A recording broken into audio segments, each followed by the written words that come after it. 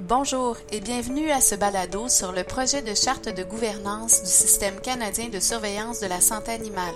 Je suis Dr Marie-Ève Lessard du MAPAC, le ministère de l'Agriculture, des Pêcheries et de l'Alimentation du Québec, et je m'entretiens aujourd'hui avec Dr Andrea Osborne.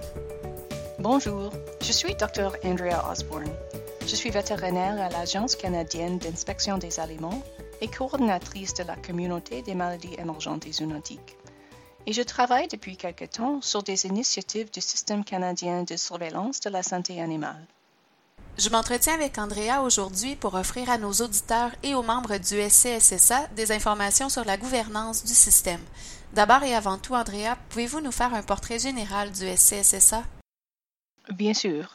Le Système canadien de surveillance de la santé animale est un réseau de réseaux indépendant et régi par ses membres qui assurent l'efficacité, la souplesse et l'intégration nécessaires à la santé des animaux au Canada.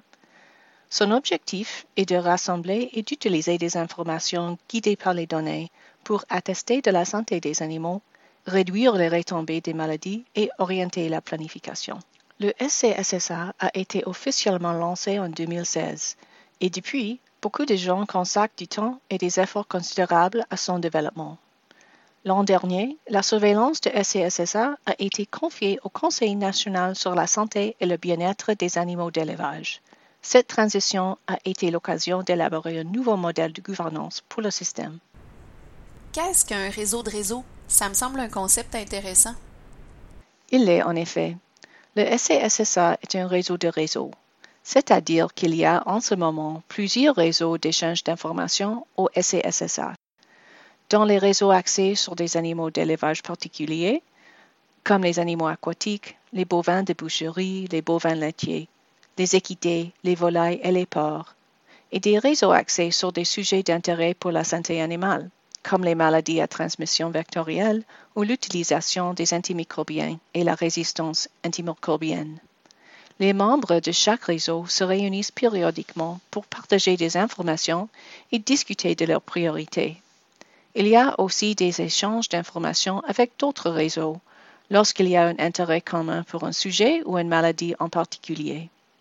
Le SCSSA travaille aussi à créer et à entretenir les liens solides avec les réseaux de surveillance hors de son cadre, comme la communauté des maladies émergentes et zoonotiques, les réseaux régionaux comme le réseau au Québec, le ROSA en Ontario et le Week-end dans l'Ouest, et les réseaux porcins, le RCSSP et le RSSPOC, qui datent d'avant le SCSSA et qui sont en fait les précurseurs de l'approche par réseau que nous utilisons pour échanger des informations.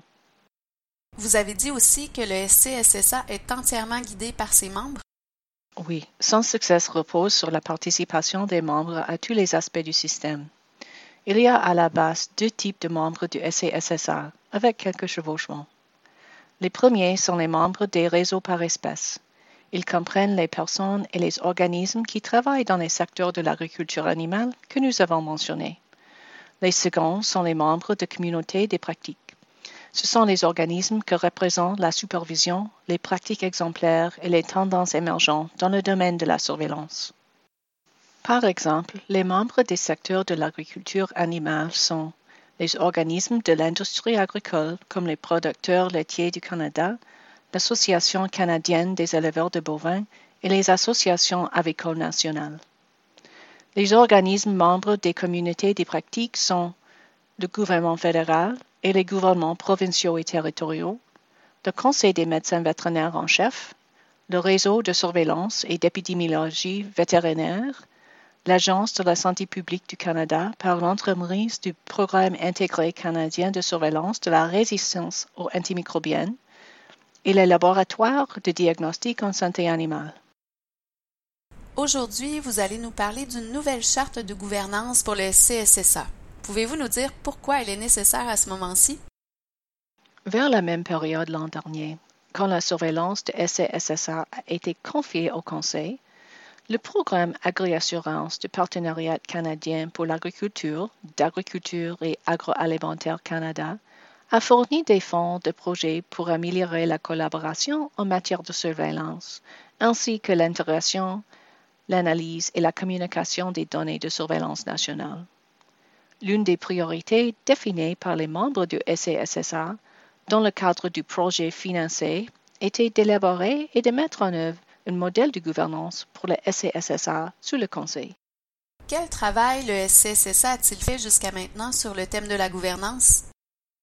En décembre 2019, Governance Solutions, GSI, une firme chevronnée qui a aidé à élaborer et à améliorer le cadre de gouvernance de nombreux organismes, a été embauchée pour déterminer un type de modèle de gouvernance qui fonctionnerait bien pour la structure du SCSSA, un réseau de réseaux guidé par ses membres. Le printemps dernier, GSI a produit un rapport décrivant plusieurs modèles de gouvernance possibles pour un organisme comme le SCSSA et a recommandé un modèle d'organisme responsable. La firme a ensuite créé le projet de charte de gouvernance pour le SCSSA qui fait l'objet de notre entretien d'aujourd'hui. La charte de gouvernance décrit, entre autres, les avantages et les obligations de l'adhésion au SCSSA et les principes de pratique selon lesquels le SCSSA fonctionne. Quand elle sera en place, cette charte sera un document fondamental du SCSSA. Cela dit, elle ne sera pas coulée dans le béton. Nous pourrons l'actualiser au fur et à mesure de l'évolution du SCSSA. Excellent. Et le Conseil national sur la santé et le bien-être des animaux d'élevage, quel sera son rôle selon la nouvelle charte? C'est une bonne question. Le Conseil est l'organe décisionnel ultime. Il assurera la surveillance de haut niveau du SCSSA et d'autres projets de santé animale. En ce qui concerne le SCSSA spécifiquement, le Conseil sera chargé de l'approbation finale du plan stratégique du SCSSA, de l'approbation finale du budget annuel du SCSSA et d'accepter les nominations au groupe directeur du SCSSA. La directrice générale du Conseil et la coordinatrice du SCSSA travailleront en étroite collaboration pour assurer la liaison entre le SCSSA et le Conseil. Qui fait partie du groupe directeur du SCSSA et quelles sont leurs fonctions? Le groupe directeur du SCSSA est ce qu'on appelait auparavant les directeurs du SCSSA. Il assure la direction du SCSSA sur le terrain. Le groupe directeur se compose de 10 membres, dont la moitié vient des réseaux par espèce et l'autre moitié des communautés de pratique. Chaque membre du groupe directeur a un mandat de 3 ans et les membres appuient l'objectif et les principes du SCSSA. Le groupe directeur a 4 grandes responsabilités.